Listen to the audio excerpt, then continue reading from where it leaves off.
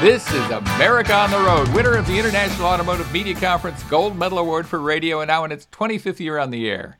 Thanks for being with us as we bring you the latest automotive information from around the world. The U.S. automaker is doubling down on electric vehicles this week, and we'll tell you all about it. In fact, there might be more than one U.S. automaker who's doing that, but we'll tell you about it. America on the Road is brought to you by Mercury Insurance and DrivingToday.com.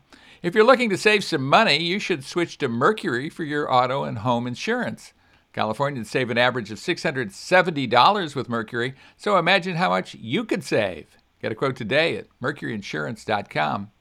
Hi, I'm Jack Nerad. With me is co-host Gino Effler, substituting for Chris Teague, who can't be with us this week. There were some technical problems preventing Chris from being with us. So Gino has volunteered to step in, and Gino, of course, is Director of Corporate Communications for J.D. Power. An old friend and a very knowledgeable guy about the auto industry and about many things, actually. Gino, thanks so much for being with us as co-host. Jack, it's always a pleasure to be on the air with you. So let's get it rocking. I'm ready. Yeah, we got a lot to rock about. Our special guest is Tom Seal. He's vehicle line manager for the Jeep Grand Cherokee L. I got a chance to talk with him in depth about the new 7-passenger SUV as I drove it outside Detroit, Michigan last week. So we'll chat with him at some length about it. Really nice vehicle is a little hint about what we're going to be talking about. In the road test segment, I will give my review of the all-new 2022 Volkswagen Taos. Their small SUV, so we'll talk about that. But before we get into that, here is some of the latest automotive news from around the globe. And you were wondering maybe what the global automaker was that is doubling down on EVs, and it turns out to be General Motors. They're going to spend something like $35 billion. That gets to be real money after a while. That is real money, isn't it? Yeah, it sure is. It's kind of like your salary, I think, Gino. It's a 30% jump. Yeah, I wish. Yeah, don't we both? We'd both retire, I think. I would just live off you somehow. But it's a 30% jump over the most recent forecast. It is going to pursue electric vehicle leadership. And I mean, that's a tall task, but I think all the automakers are kind of eyeballing that. Certainly Hyundai has made some overtures in that direction fairly recently as well. And of course, Tesla is leading the parade there. What is your basic take over GM's desire to become the leader in EVs? Gino, you think they have a shot at it? Oh, absolutely. I think they have the capability. They have tremendous engineering at General Motors, always have. So with their manufacturing capability, yes. Can they get to a point where they are producing volumes that exceed a lot of other smaller manufacturers? Yes, absolutely. I think the key issue, there's many key issues here, but I think it's not just some magic pill that once they start producing cars, everything is going to be fantastic. There still is the issue of, are consumers ready for electric vehicles? And in many respects, they are, and in many respects, they are not.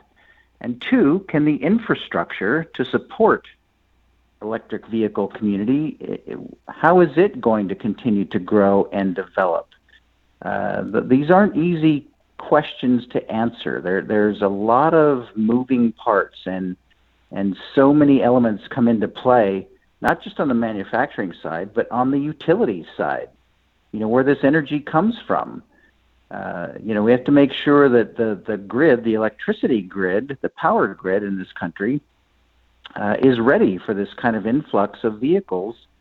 And, even more so, the pricing of them. That's another big element. Yeah. Right now, all the electric vehicles out there are pretty much luxury vehicles. They're very high priced. So is it going to be worth it financially for companies like GM to be making EVs that cost $20,000, $25,000, $30,000? Is that a reasonable target for them, and can they do it at a profit? It's not going to be easy. I mean, there's a lot of blue sky about EVs out there, a lot of happy talk about them. But as you know, at JD Power, of course, the voice of the consumer, you're really well positioned to understand how skeptical the consumers are in general about electric vehicles. And I think there's a serious amount of consumer skepticism over that, if not for any other reason, but for the reason you just identified, the relatively high price of EVs versus conventional cars of the same size. I mean, what are your thoughts on that? Yeah, I think it's a very big element. And what is the number one selling segment right now in America? It's SUVs, and how many electric SUVs are out there or are coming? There's a big gap there. There's not a lot. We have small vehicles, or we have sedans, but and now and also trucks. Trucks are a huge part of the market in the United States, and finally, we have some companies who are talking about making trucks or moving towards making electric trucks, but we're not there yet.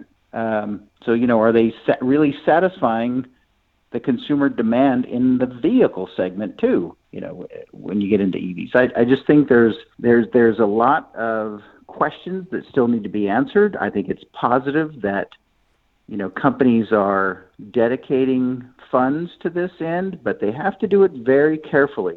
I just don't think car manufacturers can just start going on a spending spree. I mean, they have to lead the consumer. They have to get the consumer on board and ready to buy these cars. We did a study recently about electric vehicle consideration, and out of every 10 consumers that we surveyed, 2 of them said absolutely yes, I will consider an EV, and 2 of them said absolutely not. I will not consider buying an EV.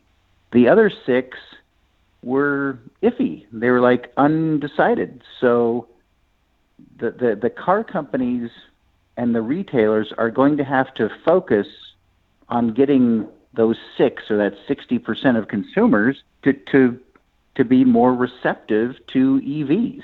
I mean, if you build them, that doesn't necessarily mean they'll come, right? Like Field of Dreams. Right, especially if they are priced a lot higher than the conventional vehicle, because, not that many of us are blessed with huge amounts of discretionary income that we can just throw at transportation and spend another 20, 30, 40% on a vehicle just because it's an EV.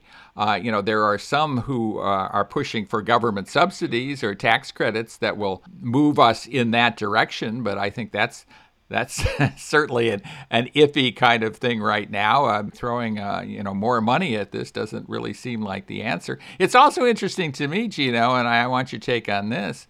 There are some startup manufacturers in this business, Lucid, Rivian, Canoo, some vehicles that are trying to, I think, take a page from Tesla. What do you think their chances are? And of course, Lordstown Motors, that is operating where a General Motors plant used to be. What's your prediction about some of these, the prospects of some of these companies? Well, I'm not going to get into company by company, but I think that it looks like many of them are well funded because it takes a lot of money to design a vehicle, build a vehicle, get a plant going before you can sell the first vehicle. It's going to take a lot of time before they recoup all of that investment. Many of them are properly financed, and they seem to have, from what we can tell so far, I haven't driven some of these vehicles, and I don't believe you have either, but that some of the technology looks very inviting. The styling looks real good. There's great potential there. But it's not an easy row to hoe, as they say. They're going to have to be looking at this as a long-term win, not a short-term win, because there is no real short-term. I mean, people think that Tesla is still a brand new car company, and in many respects they are, but how many years have they been selling cars now? Well, more than 10?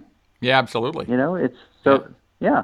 And yet the EV market is still small, but do these other companies have the potential to succeed? Yes, some of them do. Some of them do, and I think time will tell to see how effective they are in coming out with these models that have good quality, that resonate with the consumers. Because I don't think they're going to get a whole lot of chances. When those first vehicles come out, if they don't have good quality, if they're disappointing their owners, those owners, those people who took that chance the first time around, they're not necessarily going to be ambassadors for that brand. They're going to be more detractors. So they are going to be influencers, that's for sure. So it's a tough road to hoe for them. Another thing that I think, Jack, that a lot of them are going to be facing is, once a lot of the more mature OEMs, the bigger global car companies, start coming out with their models, some of those smaller companies may lose in the PR battles. They're not going to get as much attention, as much media attention as some of the larger manufacturers are going to get. So that's a challenge too. Big time. I mean, I have said this over and over again. If there's a business where you have heavily entrenched and very politically connected in many countries, including in the United States, these giant companies that are incredibly capital intensive, that's the car industry. I mean, that's a very daunting industry to try and start up a new company in. It's not like making salad dressing or, some kind of gardening product or, name a million other things where you can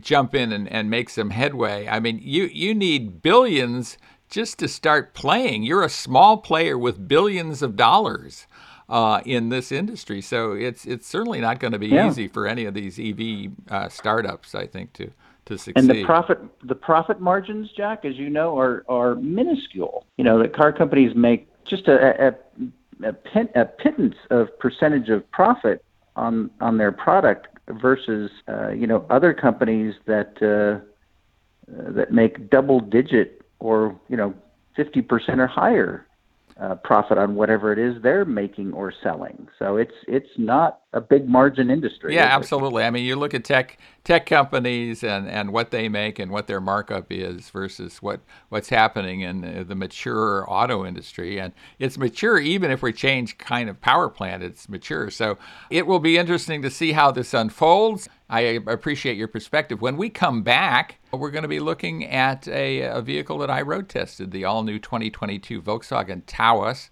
Very exciting product from Volkswagen, and I think you'll be interested in what I have to say about it. So stay with us for that with Gino Effler. This is Jack Nerad here on America on the Road. Welcome back, everybody, to America on the Road with Gino Effler as our guest co-host. This is Jack Nerad with you. We thank Gino for being with us, and we can't wait to have Chris Teague rejoin us next week. He's technically unable to be with us this time around, but we're graced with the brilliance of Gino Effler, and we love having him with us. There you go. That's better. Yeah, well, and like rightly so. Yeah, he is the director of corporate communications at J.D. Power, a really smart guy about the auto industry and about a lot of other things, too. I have learned a lot from Gino through the years. He's also a good left-handed hitter, which I always respect. Oh, thank you. Yeah. So there you have it. It is road test time, and I think I've got a pretty interesting road test vehicle to talk about. It is a Volkswagen Taos. TAOS is I guess I should spell it out because it's not necessarily over the radio as clear to you as it might be. But this is their smallest crossover utility. And of course, Volkswagen was very reluctant to get into the crossover, the sport utility game, as were most German brands not long ago. But now they've jumped in with both feet, maybe all feet. Maybe they have more than two. And they are, so they actually kind of think this is a good category, huh? Absolutely. They've kind of come over to the fact that, hey, this is hot. We should sell what people actually want to buy here in the United States. And I think it's a great idea. The Taos is their conventionally powered small crossover utility, and they also have a new battery electric crossover, I think a little larger size, the ID4. I think it maybe is one size up. It's a compact utility as opposed to a subcompact. But they're coming to the market with two new crossovers in the short span of time here. And of course, this is a vehicle that competes with vehicles like the Kia Seltos, the Chevrolet Trailblazer, and the Honda HR-V, which is one of the 800-pound gorillas, I think, of the segment. To put it into context, it's about 9.5 inches shorter than the Volkswagen Tiguan, which is the compact in the segment. So I think this is a fairly hot segment. What do you think of? Where do you think this segment is going, Gino? Very hot, Jack. It's it's been red hot for a number of years, and I don't see it cooling off. It's just the type of vehicle that most people want. And it used to be in the old days that when you got an SUV, you'd sacrifice something with fuel economy. That just isn't the case anymore. The engines these days are tremendous. You get great gas mileage whether you're in a small sedan or a big SUV. So this gives people space. It gives them some seating elevation, gives them a good view of the road, and that's a lot of security in that regard. I think it's a great category, and it's it's not going to slow down. So good for Volkswagen for being in the mix there. Right, and speaking of space, it gives them almost as much space as the Tiguan does. So that is pretty good. I mean, for one thing, the Taos uses height to kind of make it a little bit boxier, which I think is great for packaging. I think that's what people want. They want utility. They want space. They want ability to pack things in there or people in there, depending on what they want. In terms of engine and performance, I'd say pretty good stuff. I had a chance to drive this outside Malibu, California, in the hills outside Malibu. I had a blast doing that, so I enjoyed it. It's 158 horsepower, which doesn't seem all that impressive, but in a vehicle this reasonably small, it made it pretty agile. It has an 8-speed automatic transmission, a real geared transmission, which I think is an advantage. It's also available with 4Motion all-wheel drive. Vehicles with that have the 7-speed dual clutch automatic, which is kind of a shift-it-yourself automatic if you want to shift it. So it feels nice. Like that. Mm-hmm. More horsepower than, say, the HR-V. It has 141 horsepower. I mean, I think when people look at a vehicle like the Taos, they'd like to believe that they can have some fun driving it. Don't you think so, Gino? Yeah. I'm curious, Jack, when you did drive it, how much of the driving experience was on pavement? How much was off pavement? Or did they just focus this thing totally on pavement? It was all on pavement, and I think that's the way a lot of these things are going. I mean, recently, of course, I tested the new Jeep Grand Cherokee L, and that has a definite off-pavement kind of tilt to it as well. And it's a Jeep, so they want that. But I think most companies that are offering crossovers these days, these kind of new age SUVs that are really essentially on car platforms, I mean, they're street vehicles. And, we've kind of said this on the show before, and I'd like your take on it, but I think these basically are the new car. I mean, sedans are kind of irrelevant now, and these are really the new four-doors out there. In many respects, I think you're right. It's nobody buys one of these cars because of its off-pavement capabilities, but it's like, oh, well, I can do that if I need to. Like, oh, if I drive to my cousin's ranch, once every 5 years, and it has a dirt road, I'm still going to be comfortable driving this thing on it. Okay, fine. But yeah, that's not why people buy them. But it's always interesting to me, having worked for manufacturers in the past, to see how they present the vehicle to you, the journalists. And it seems like they said, yeah, we're just going to focus on this vehicle's capabilities on pavement. Maybe straight line, maybe going up some hills, down some hills, some curvy roads, this and that, so you can see how well it handles on pavement and how comfortable it is. So I totally get that. But yeah, they're not necessarily going to promote these kinds of vehicles focused on the off-road capability or the off-pavement capability. No, definitely not. Although in terms of hauling stuff, it has pretty significant capability. I mean, it has 27.9 cubic feet of luggage space in the front drive versions. That's behind the second row of seats. It's a 5-passenger vehicle. So that's maybe 2 or 3 times the trunk space in a lot of vehicles. I mean, that's just more utility. That climbs up to 65.9 cubic feet if you drop down the rear seat. So, for a couple going camping or something like that, I mean, you've just got an awesome amount of space. Yeah, really good stuff. Here's something What's the thing cost? Well, it's a good question, Oh, okay. yeah, I'm glad you're asking good questions. That's a journalist type of question, so that's good.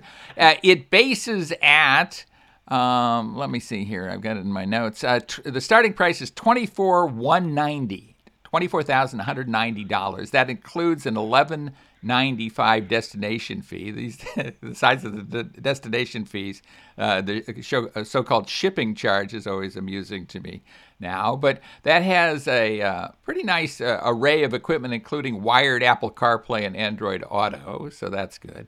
And then you can take it up to the SEL version, is the top of the line version. And so that has even the IQ Drive Travel Assist hands-on semi-autonomous driving system, which is pretty cool. It steers itself within the lane, using sensors to steer itself within the lane. So that's fairly cool. And that costs about $33,000 in terms of base price. Okay. You can obviously option it up higher than that, but that has leather seats and an 8-speaker Beats audio system as well. So, this is a vehicle, certainly for under $35,000, you can get all the bells and whistles. For around $30,000, you can get a ton of stuff. And I think that's just plain a good value. I think they're going to do extremely well with the Volkswagen Taos. Interesting. And, the pricing thing always entertains me for a variety of reasons. Where the market is right now, with manufacturers not being able to produce as many cars as they would like because of the chip shortage. Their production is way down.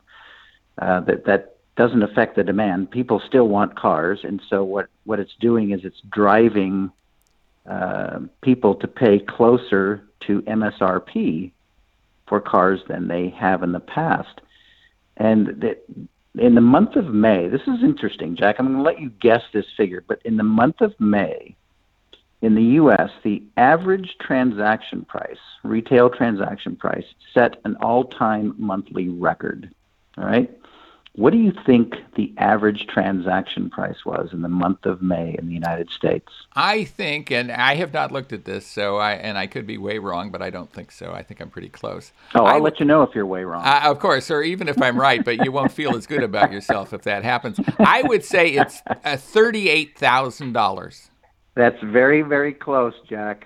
It's $38,255. That's the average new vehicle retail transaction price in the month of May. Right, and I haven't seen the most recent figures, but as you point out, I have been tracking them over time, so I had a little bit of advantage versus the average person on the street in tracking that. But I think you're pointing out that's as high as it's ever been. Yeah, and it's amazing. Incentives, dealer incentives are going way down, so the OEMs aren't incentivizing the dealer to incentivize the consumer to come in and buy vehicles because the vehicles are not sitting on the lots like they were, a year or two ago. A typical, what we call the number of days that a car would sit on a lot before it was sold. Right. The average number of days was like 8. Yeah. Days supply. Yeah. Days supply was like 80 some days.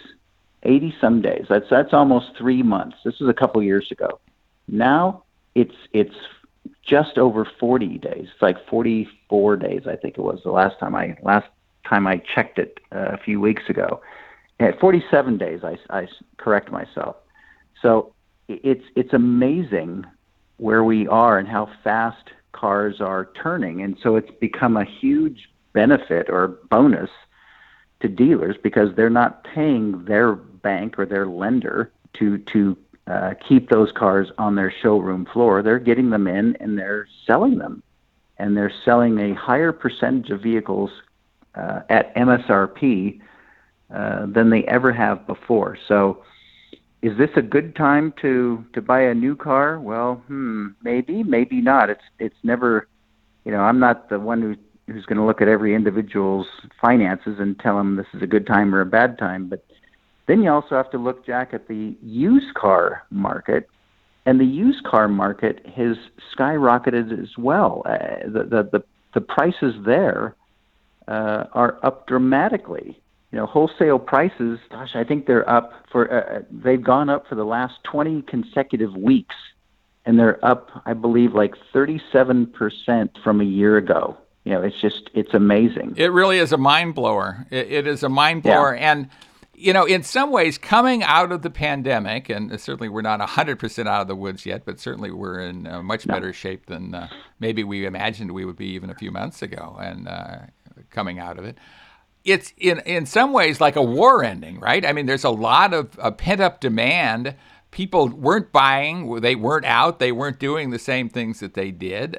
Certainly they want to go out to eat, they want a vacation, and they want to buy vehicles. These are things that people want to do. They've saved some money. They have some money in their pockets for one reason or another, and they're ready to spend. So it's been a really interesting time, I think, for car dealers and the car industry as a whole. Yeah, there's still, I'm not saying there aren't deals out there that people can't find. They're just not everywhere. In certain times, dealers and OEMs are putting tons of incentive money on it to try and entice you to buy this new car. 0% down or 0% financing, whatever kind of deals that they could make. And we saw a lot of that happen at the beginning of the pandemic in 2020.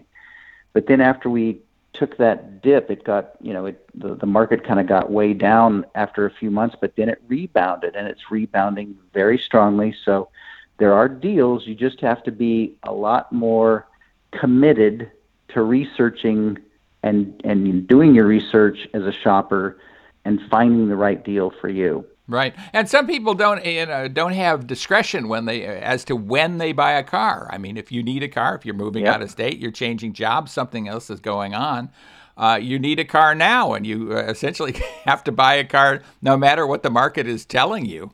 It becomes a necessity to you, and this is a difficult time. Coming out of a very good time to buy a car, we're into a very difficult time now, I think, to buy a car, or at least an expensive time. And the supply of both new and used cars, certainly at a price, but just in general, is at a premium. I know people who basically could not find a vehicle they wanted. They had to go to their second, third, or fourth choice to get a vehicle just to make do. Yeah, in many respects, it's you're not going to get the vehicle you want by going to the dealership, that one that has the exact combination of features or options that you want, because it may not exist at your dealer or any dealer right now because the inventory is so low.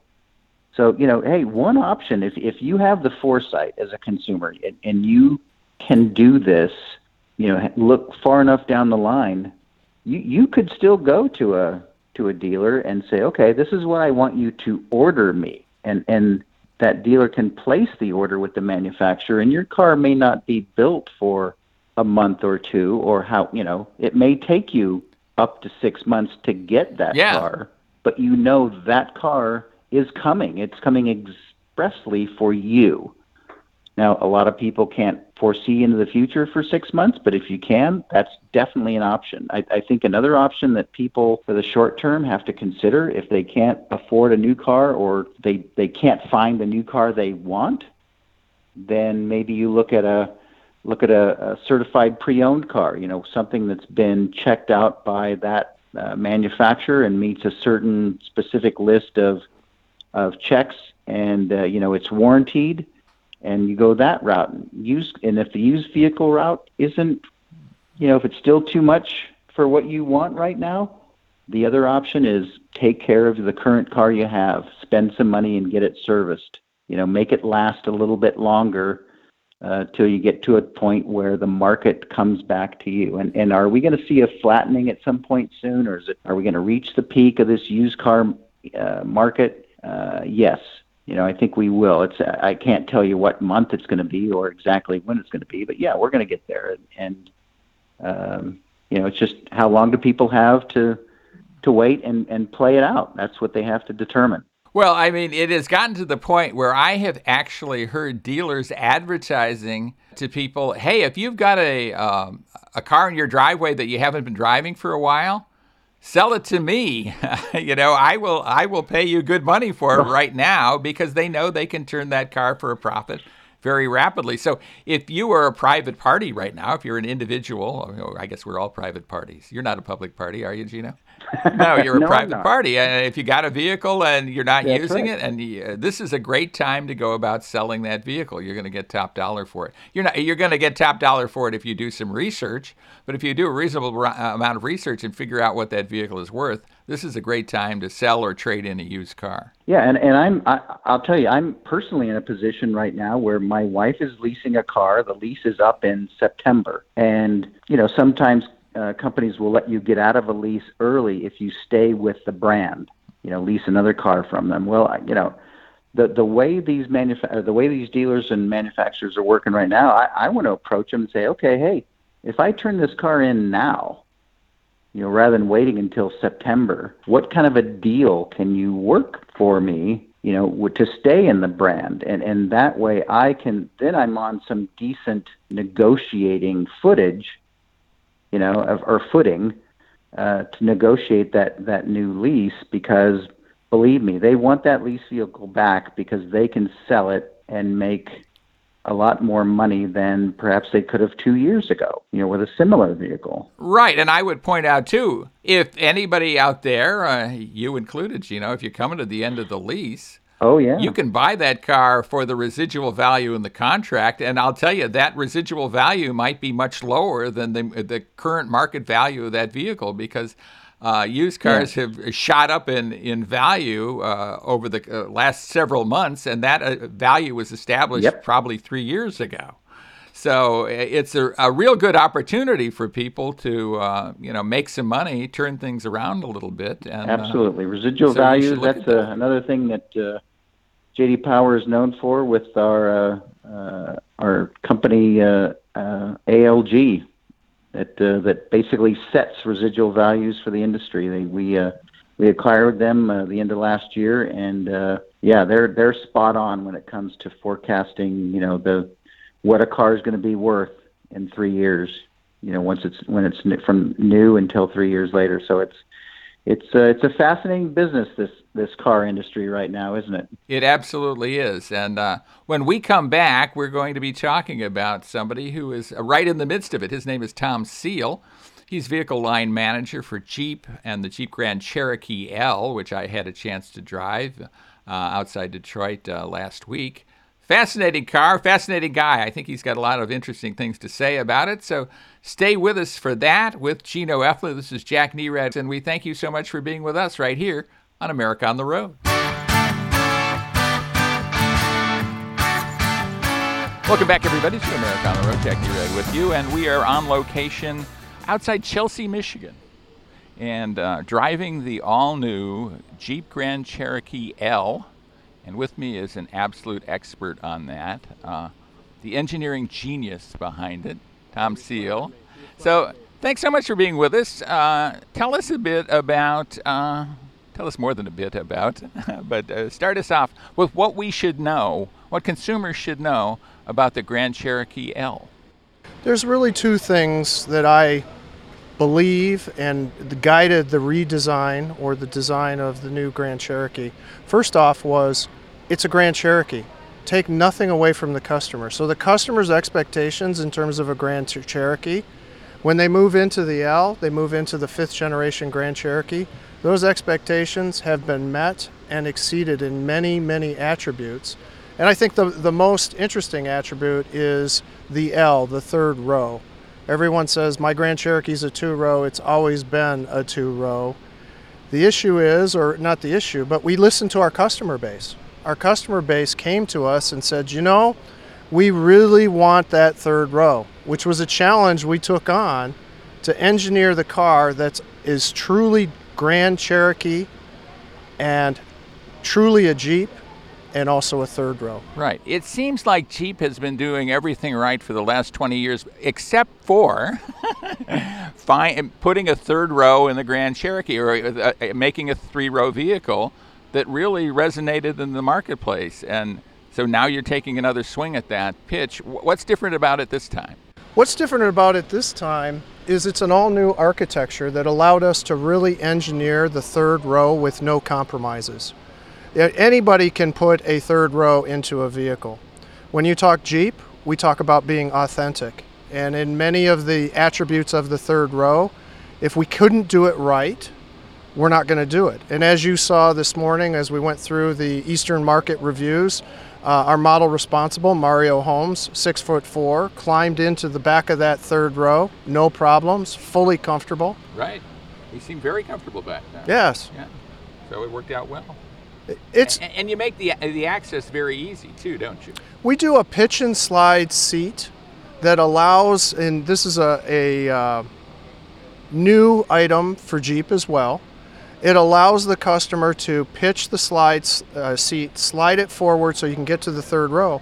But when it comes back down, it's also adjustable up to 180 millimeters so that we can find the balance between the third row and the second row occupants. There's nothing worse than you approach a third row vehicle and everybody kind of looks at each other and says, okay, who's going to get in the third row? Right. We were able to optimize the position of the second row with the sliding so that both occupants can be comfortable. Yeah.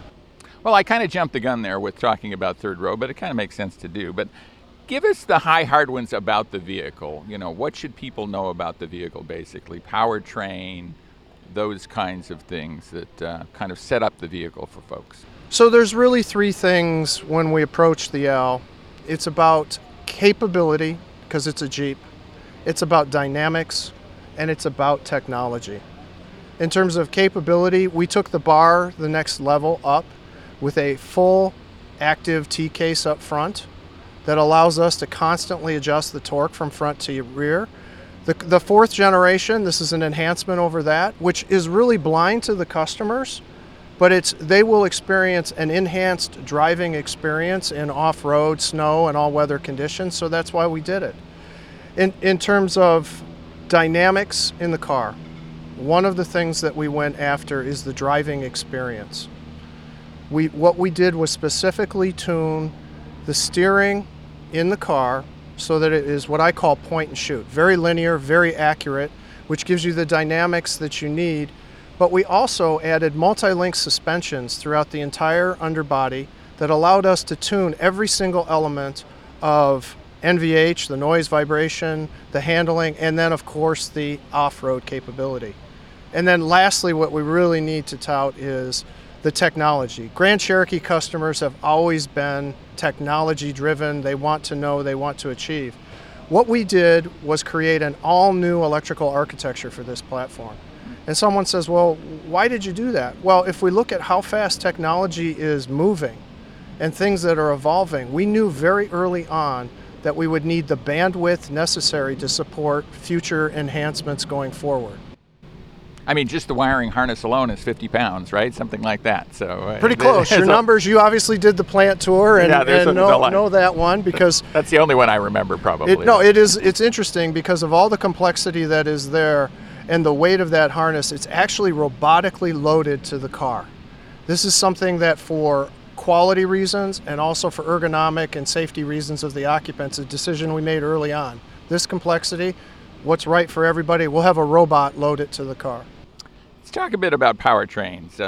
Just walk us through what the vehicle can be equipped with. And then, of course, various four-wheel drive systems are important to you, not necessarily to other brands, but they're very important to you. So walk us through that, too. So first of all, for the next generation, we started with our tried and true powertrains. The Pentastar V6, 3.6 liters, really offers the customer the outstanding benefit and performance of a V6 in an SUV. And the fact that we've made the car larger but maintain the same test weight class, as I mentioned to you, the WK customer, the current customer, is not going to experience any differences. It'll feel the same, if not better, going forward.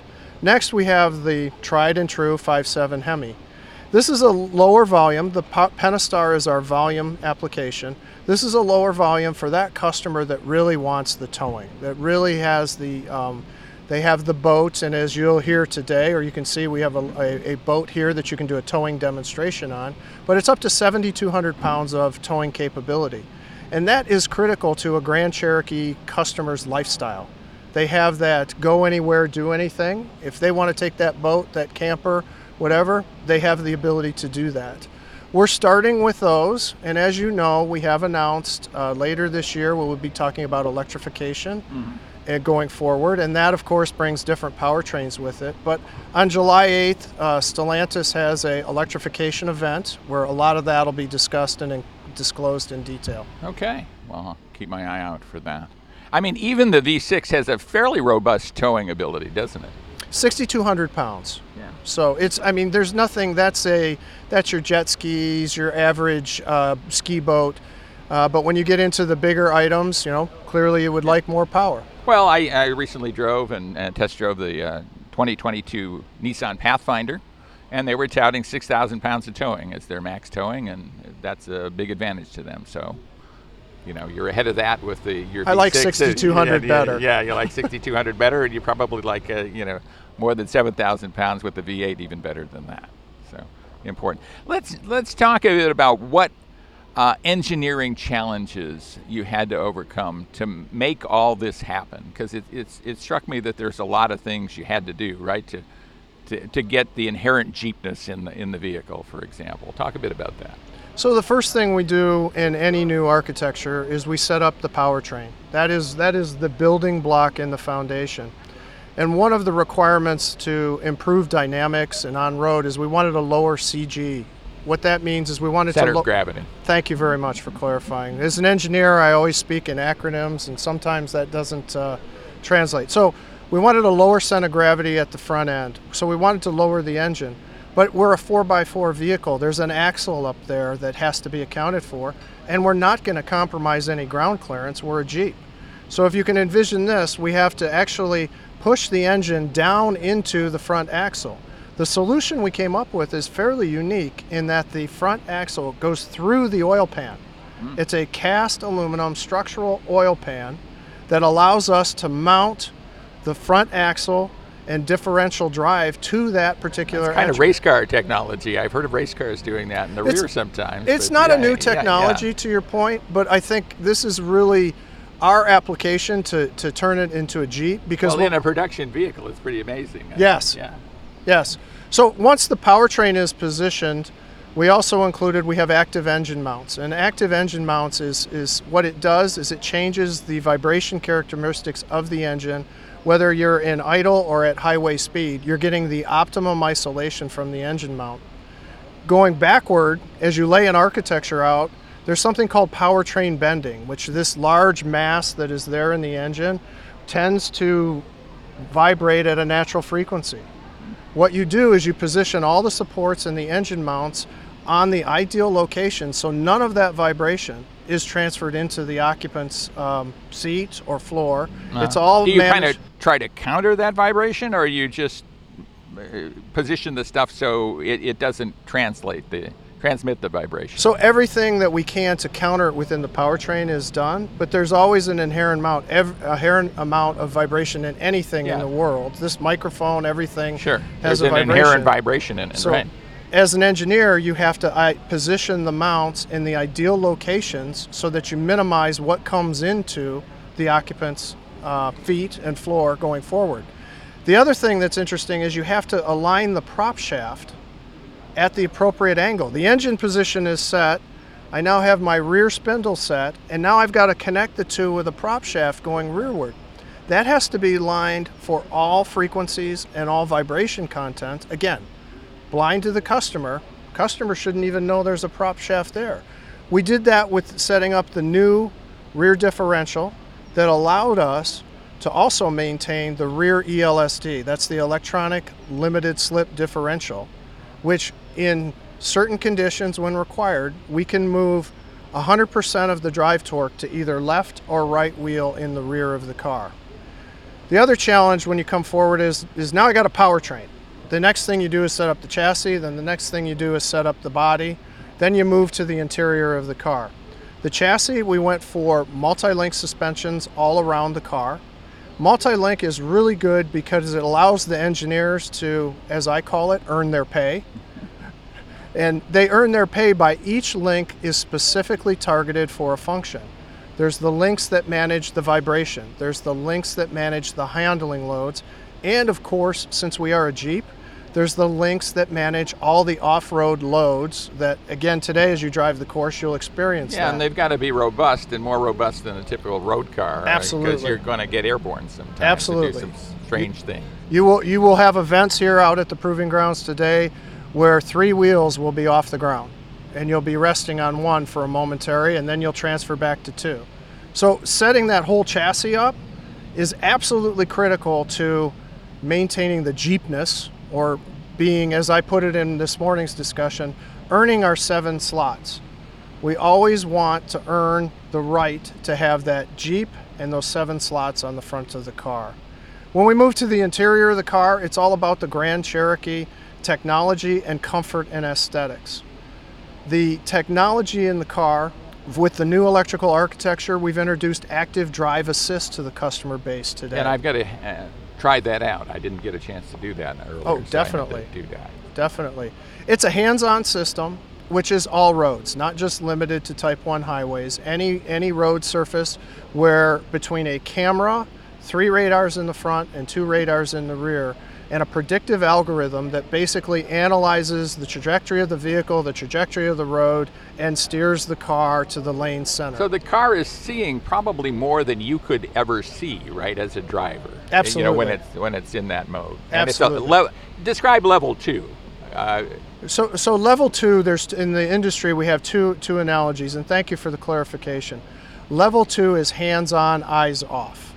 What it means is you are still in command of the vehicle, you have your hands on the steering wheel, but the fact that the machine is managing a lot that's going on there, you're allowed to look around in more detail. Level 2 plus. And the machine is basically steering and, you know, potentially braking? Yes. The vehicle. Yes. Those kind of things, right? Yes. It starts with, and thank you for also Throttling clarifying that, yeah. It starts with very similar to the current customer has adaptive cruise control.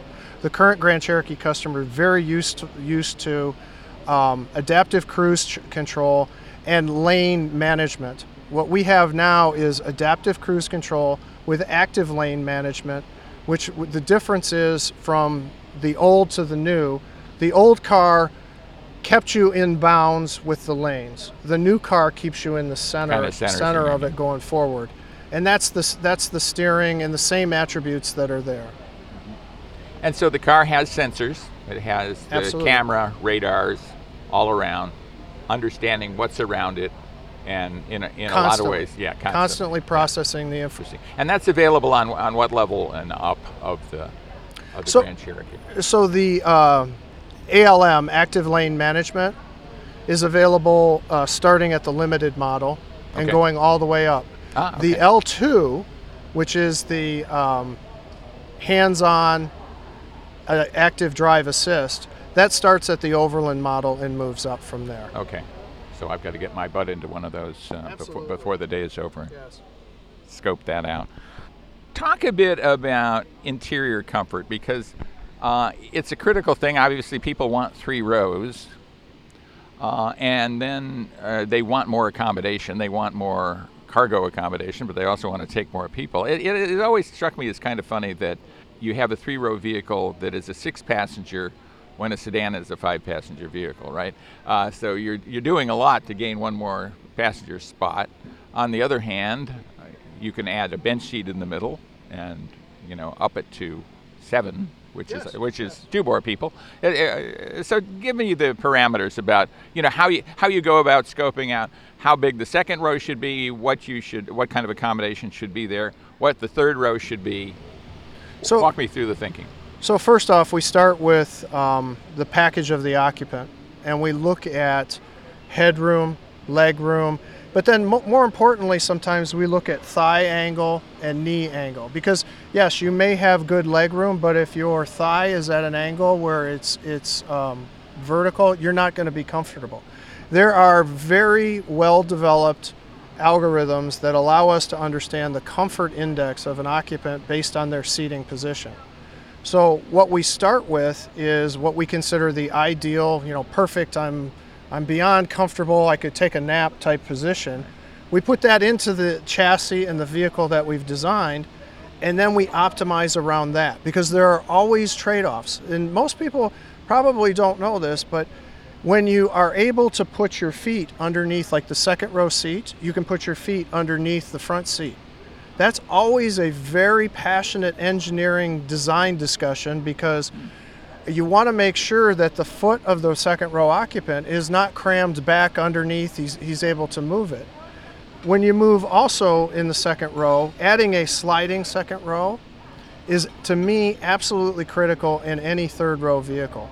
From the standpoint of, okay, we package the big, as you meant, 6'4", can go into that third row. Right.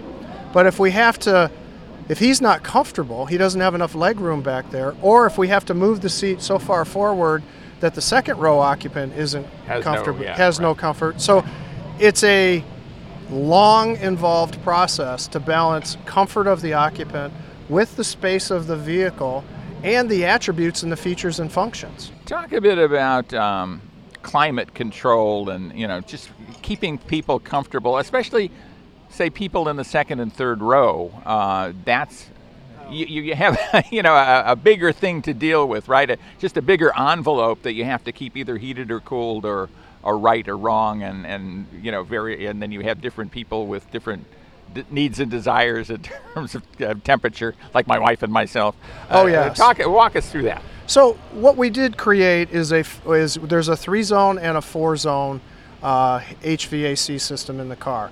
When I say 3-zone, what that means is it has driver and front row passenger can independently adjust their temperature, and then the second row customers can independently adjust their customer to the same level. In other words, the 4-zone allows every single first and second row customer to adjust the temperature for what their liking is. But we started with that, and then one of the items that I think we took it to the next level with is we added, for the second and the third row, HVAC vents in the pillars. The historic way of executing cooling and heating, or I'll say mostly cooling, for the third and second row is we put vents in the ceiling. Right. These vents are effective, and they've been a good practice. But when you're talking the Grand Cherokee, you're talking about how do I get better? How do I take it to the next level? We moved the vents to the pillars so that you can adjust the air exactly where you want it. And studies have shown most people are most comfortable, particularly with cooling, when they can have cool air on their face. So allowing them to position it onto their face, and then when they don't want it, it goes into the cabin, they can adjust it, is the most effective way to do it. Mm-hmm. Now, I will share with you that challenge. We also upsized the unit, the HVAC unit in the car, to accommodate for the increased volume in the car, and also these additional pillar vents, so that we made sure we had the right balance of airflow throughout the entire cabin. Got it. Well, we're coming to the end of the time we've got here. What are things that I have not talked about, or we have not talked about, that you really think the consumer who's considering a 3-row SUV should be looking at? How the Grand Cherokee L matches up with that? So it's a Jeep, and more than anything else, the ability and the capability of off-road. When you get an 18-inch or 24-inch snowstorm, or you have to get back to the cabin for whatever reason, the capability is there. And it's no compromise. This is a Grand Cherokee. We've increased the capability and given you that cargo volume. There are plenty of 3-rows out there that I realize you can choose from. I think very few, if I could be so bold as to say none, perform at the level of the new Grand Cherokee L. Well, and I think that is the difference, right? I mean, the essential Jeepness of this vehicle is the differentiator for you. You guys recognize that, and you've engineered against it. It's the capability that Jeep customers expect, and confidence. I don't have to worry about it. I'm in a Jeep. Well, Tom Seale, thanks so much for being with us. We appreciate it. Thank you, Jack. I really enjoyed this. Appreciate it. And stay with us, everybody. We'll be right back right here on America on the Road. And that was our interview with Tom Seale. He's vehicle line manager on the Jeep Grand Cherokee L, the 7-passenger, up to 7-passenger SUV from Jeep. Very, very cool vehicle. I will do a road test of this in an upcoming show, so stay tuned for that coming up. Look for that in an upcoming episode. I also want to thank Gino Effler for pinch hitting. He's a great hitter all the way around and a great pinch hitter on the show. Thanks so much for being with us, Gino. Jack, always a pleasure to be here. Thanks for having me. And, it's always a thrill to be on the radio with you. I have to say that. It's honest. Well, I'm glad it's honest. And, of course, J.D. Power is where you work as the Director of Corporate Communications. And J.D. Power has a lot of information that is very valuable to car buyers and car owners. Where would our listeners find that information, Gino? They can go to our website at jdpower.com, and that is our car shopping site. Just go to jdpower.com. That's the place to find all the information you want. Terrific. And again, thanks so much for being with us, Gino. And thanks so much for all of you for being with us. We do appreciate you listening to us at America on the Road. Trying to help you out is why we do what we do. So for Gino Effler, this is Jack Nerad thanking you for being with us. Please join us again next time for another edition of America on the Road.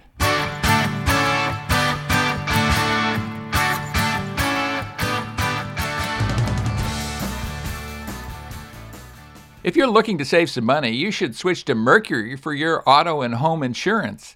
Californians save an average of $670 with Mercury, so imagine how much you could save. Get a quote today at mercuryinsurance.com.